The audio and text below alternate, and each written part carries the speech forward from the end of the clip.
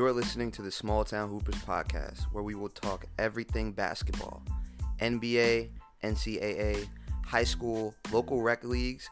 If it involves basketball, I will discuss it. I am your host, Ben, and the episode starts now. Welcome back. This is episode 2 of the Small Town Hoopers podcast. On this episode, we will discuss Giannis Antetokounmpo. And yes, I'm going to say it. He is the best player in the league. We are also going to talk about the Philadelphia 76ers and whether they have what it takes to get to the NBA Finals. And finally, we're going to touch on the new NBA Challenge rule. When should coaches use the rule? Is it effective? And what has the success rate been over the course of the season so far? All that and more on episode 2 of the Small Town Hoopers podcast. Episode 2 of the Small Town Hoopers podcast. I am here ready to talk about the game. And first off, I have to say it. I'm a huge LeBron fan, but I have to say it. Giannis is the best player in the league. Without a doubt. I sat and watched that game on Thursday. Milwaukee versus the Lakers. And Giannis just looked incredible. He looked incredible. And going into the game, I was excited just to see how the Lakers would respond. They just came off a loss. But that was the last thing I was thinking about watching this game. I saw Giannis hit 5 of 8 threes, which is the scariest thing I have seen in a long time in this league. 6'11", length, wingspan, can get to the basket whenever he wants, and now he's pulling up from 30 feet out. He's the best player in the league. I don't have to see any more. He's the best player in the league. And I know what's going to happen now. People are going to hit me and say, Ben, you're overreacting. It was just one game. He has to prove it on a more consistent basis. I get all of that, and I understand it. But here's the thing about great players. They will continuously work on their game, recognize their strengths, and continue to work on their weaknesses. And since Giannis has been in the league, the one knock on him was that he couldn't shoot the three. And unlike Ben Simmons, which we will talk about later, Giannis has taken the strides. He's made the improvements. He's actually looking to take those shots. There was a moment in this Lakers-Bucks game. Giannis, dribbling up the court with confidence, pulls up on Anthony Davis and just wets it. That let me know that, 1, he's not scared of the moment. 2, he's been working on that shot. And 3, he will take it willingly. And his team has confidence in him that he will make it. And the last thing that you want an opposing team to have is Giannis with confidence. He's already confident as it is. But if he's confident from the three-point line, there's no defense for that. There's no defense for a 6'11" big that can get to the basket whatever he wants and just shoot threes. There's no defense for that. There's no defense at all. And Milwaukee has put shooters around him. They've put bigs that rebound. This team was centered around Giannis, and they've just plugged in pieces to complement Giannis. And that's what makes Milwaukee a very scary team. But let me get back on Giannis as an individual player and why I think that he is the best player in the league right now. He does it on both ends. Offensively, he's giving you 31 points a game, second behind James Harden. Giving you 12 and a half plus rebounds a game, with 7th in the league. And his team has the best record in the league. Best record in the league. Your main guy is scoring 30 plus a night, along with 12 rebounds. That alone should put you in the conversation as the best player in the world. But what I love about Giannis is the mentality. He's not trying to be friends with none of these players. He don't dap players up. When he's on the court, he's trying to dunk everything. It really does remind me, I'm going to get a lot of shit for this. It reminds me of how Kobe played. Kobe just didn't care. Kobe was an assassin. Kobe had that Mamba mentality. He was looking to destroy. And now we have Giannis, who's much bigger and stronger than Kobe, with that same mentality. Who is stopping that? Who? Kawhi? Maybe. LeBron? I'm a LeBron fan, but he's getting old. Anthony Davis? He could, maybe. But not if Giannis is hitting threes. Giannis is the best player in the league. Without a doubt. Hands down, best player in the league. He may not be the best scorer, but he could give you 30 a night. May not be the best rebounder, give you 12. And I'm going to give you a little bit of some advanced stats. Almost 20 of his points are all in the paint, which means he's dunking everything. You're not stopping him on the drive. He's going to get to his spots just because he's just purely bigger than anybody that guards him. 20 points in the paint. He also gets 6.5 points per game on fast breaks. Oh, and both of those stats, he's league leading. Usage rate, second in the league behind James Harden. And those are just a couple stats for the stats people out there that care about stats. I mean, I think they're all right. I don't think they tell the full story of a player. I'm more of an eye test guy. I know what I see. And when I watch Giannis play, I see him just bulldoze his way to the basket. It's like I'm going to get shit for this again. It's Shaq-type dominance. Nobody is stopping him when he's in the paint going up to dunk the basketball. It's that simple. And there's so many traits to describe Giannis. But if I had to describe it, let's just say take Kobe's mentality, right?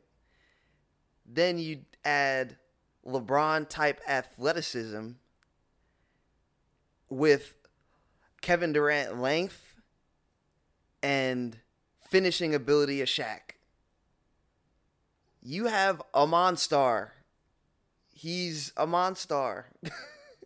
Space Jam 2. He's going to be a Space Jam 2. That's a monster. That's the evil guy that you got to take over. It's not human. It's unicorns. They thought KP was a unicorn. Giannis is the unicorn. And when I watch that, it's the best player in the league. He's the best player in the league, man.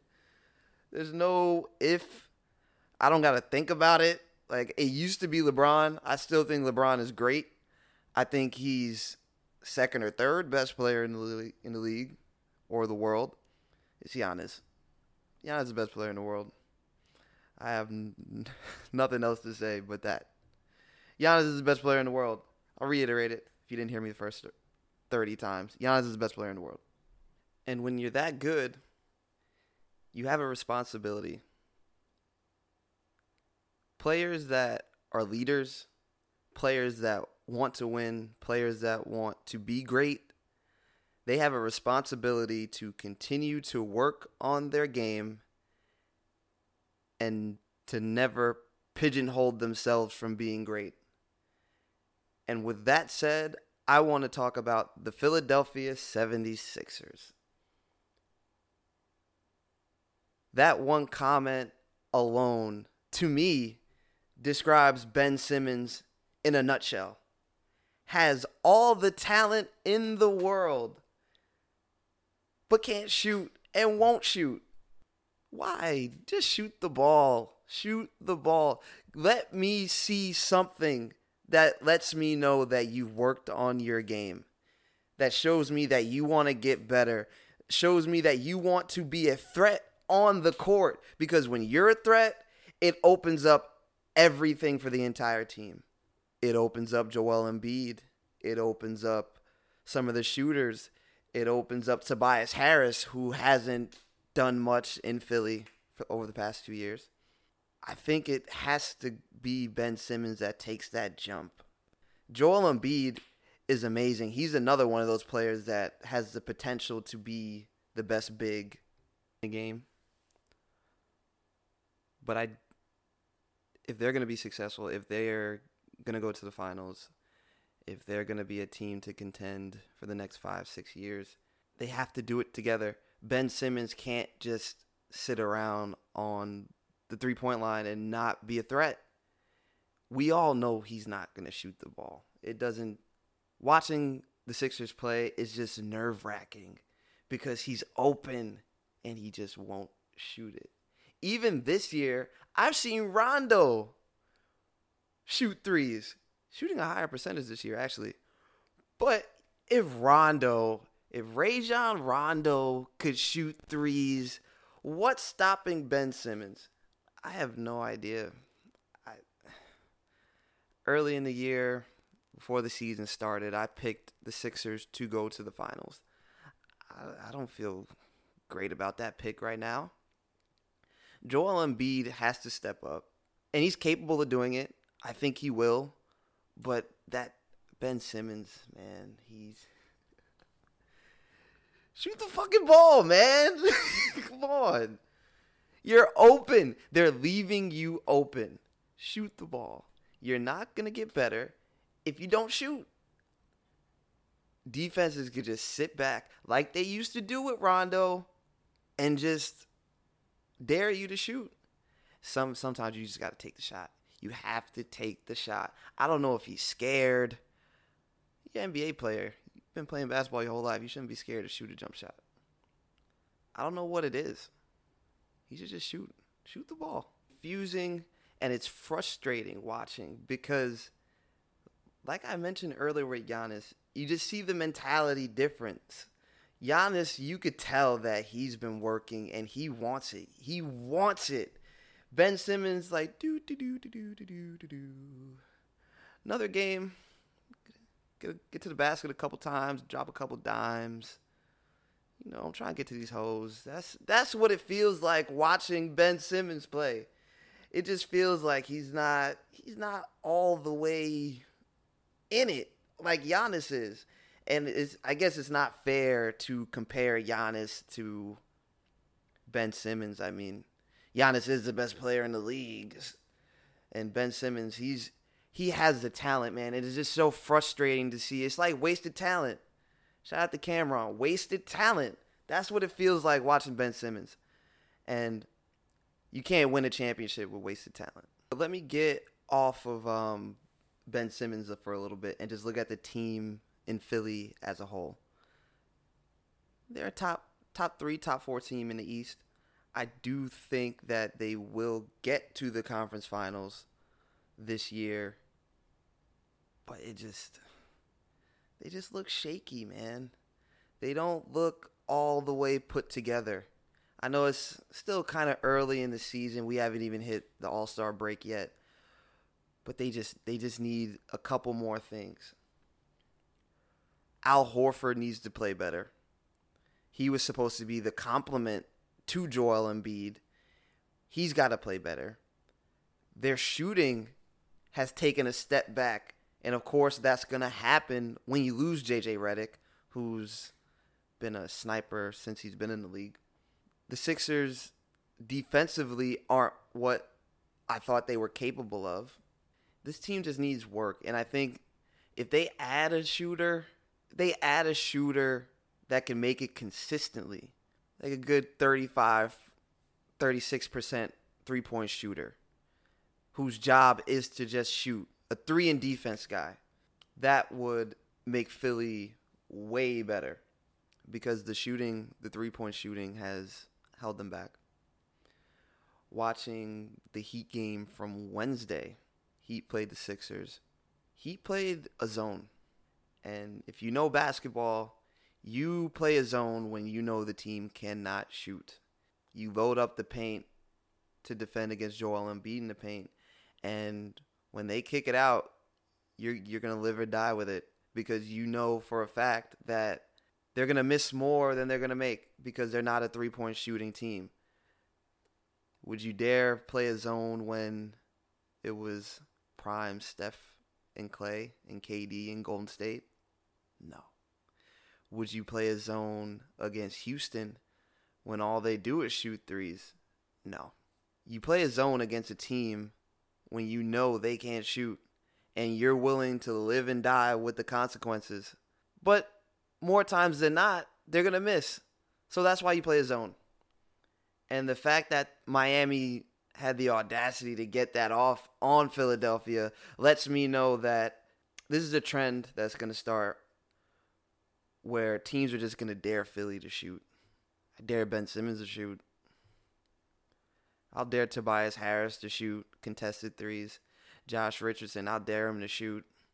Joel Embiid, he could hit him, but I'll live with him staying by the three-point line rather than killing my bigs in the paint. So that's the key if you want to play against Philly. Make them shoot threes, and you have a higher chance of winning the game. Make them shoot threes. That's the scouting report on Philly. And I also want to mention, I do recall Shaq on TNT. He spoke about Joel Embiid, and he's always challenging him, always saying 20 and 10 is not enough. I want 26 and 12, especially against primetime competition. And I feel him. I get it. Shaq is a big, and he sees another big with talent, with pure talent. You want the best out of him because you see it. You see the potential. You see what he could be. And he's just not. He's getting there. He's getting there, but he's not where people like Shaq or Charles or major NBA pundits think Joel Embiid should be. I don't think Shaq is asking a lot. For Joel Embiid, as big as he is, the size, his touch around the basket, he should be at 27, 28, and 12 a game. And that's what it's going to take. A finals run against Giannis, that's what it's going to take. So as of now, I'm going to stick with Philly as my pick to come out of the East. But Philly's got to step it up. I want to see Joel Embiid take that step.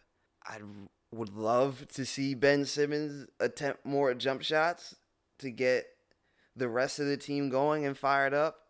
Odds are that's probably not going to happen this season.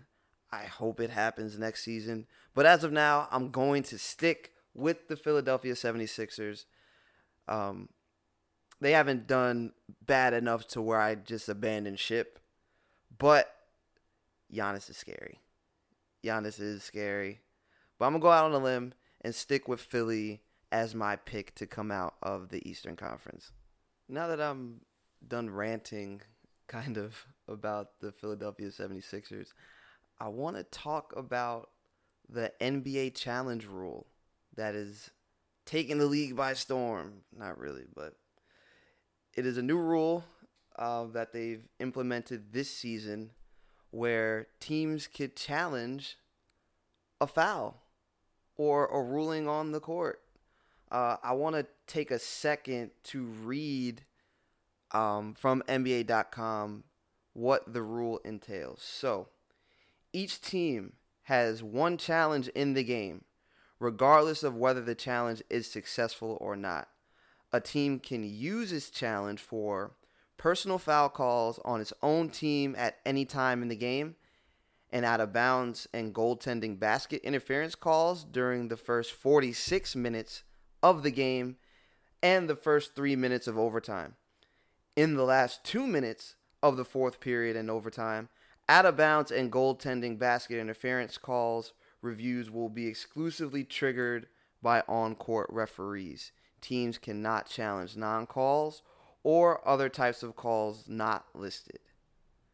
When challenging a called foul, a coach can only challenge that foul was not a foul. However, the review also will consider certain other reviewable matters, such as continuation or out-of-bounds plays.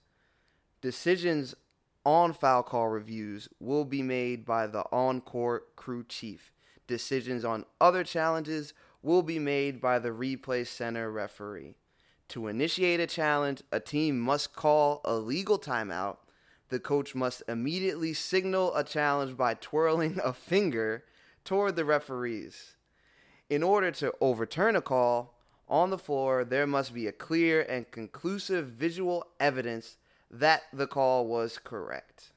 So with that being said, let's take a look at some stats on the challenges that have occurred this year. So currently there is a 45% success rate in coaches' challenges this year. This is interesting data. I honestly thought that the success rate would be much less because active games that I've watched, a lot of times I've just seen the refs just come out and say, nope, call's right. You're wrong. You lose a timeout. But this is interesting data. 45% success rate on coaches' challenges this year. 41% of those successes have to do with, actually, no, I'm reading that stat wrong. Okay, so 41% of called foul challenges, that's the success rate. So 41% of challenges regarding called fouls are overturned. 71% of out-of-bounds plays are overturned, meaning whether the ball was out of bounds off of one team or the other. 71% of those challenges are overturned. 56% success rate in goaltending. The most clear stat here is the out-of-bounds one because that one's pretty easy to see by video. Called fouls, that's a little different. That's up for interpretation. Goaltending as well is up for interpretation as well. But looking at these stats, man, I was actually surprised. I honestly thought the success rate would be around 20-25%. But 45% is a solid, it's close to 50%, meaning that nearly half is half and half. It could go either way, which is what you want from a rule like this. You want the refs to get the calls right, and you want your team to have some of these rules work to their advantage. A lot of times we see refs make calls that are very questionable, and this rule allows a team, it allows a coach to have their say and let it be known that this call is incorrect, and we'll go through the proper channels to make sure the call is made right. So at least it gives the officials the ability to review and say, hey, we're going to overturn this. We got this call wrong. And hopefully it'll be changed for the better for the league, for officials, for the crew in Secaucus to recognize these calls and to make sure that the game is called right. That's the goal of the rule. Make sure you get the call right. And I will challenge it, so you have to review it. And I'm willing to give up a timeout for that, especially when the game is on the line. So I do like the rule. I honestly thought the rule didn't or wouldn't work going into the season, but these stats have shown me otherwise, around 45% success rate, which is pretty good for a new rule enacted. And I think the rule was good for the league, and I think coaches should use it at the right and opportune time. I mean, you don't want to use it when you're down 20 to see who the ball went off of. You use it when it's a crucial moment in the game. I'd say late third, early fourth quarter, when games can be won or lost with momentum plays. That's when you make the decision to use a challenge. When you need the ball, when you're a possession away from getting back to cut it to 5, or you see momentum shifting and a call could change the pace and the tempo of the game out of your favor. That's when you use the challenge rule. Not when you down 30, not when you up 20 and just want to use it for no reason. You use the rule to maximize your potential to win in crucial moments. That's the only time I would use a challenge.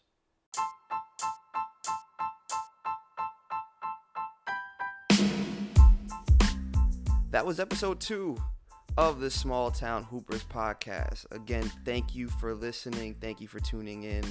I am actually now, if you're listening on the Apple Podcast app, welcome.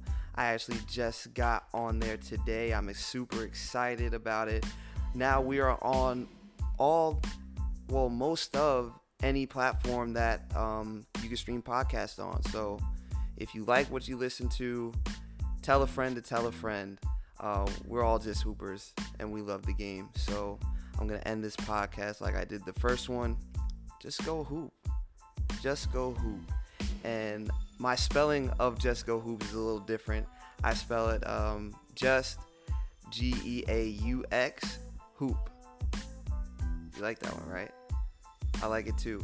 That's going to be the new type of slogan for Small Town Hoopers. Just go hoop, because we love the game, we love basketball, and that's what I'm here to do. I'm here to spread my joy and talk to you guys about the game, because we all love hooping. So again, thank you for listening. I appreciate anybody who reached out and said they love the podcast. I'm going to keep doing this. Because I love it, and I know you guys love basketball too. So again, thank you. This has been episode 2 of the Small Town Hoopers podcast.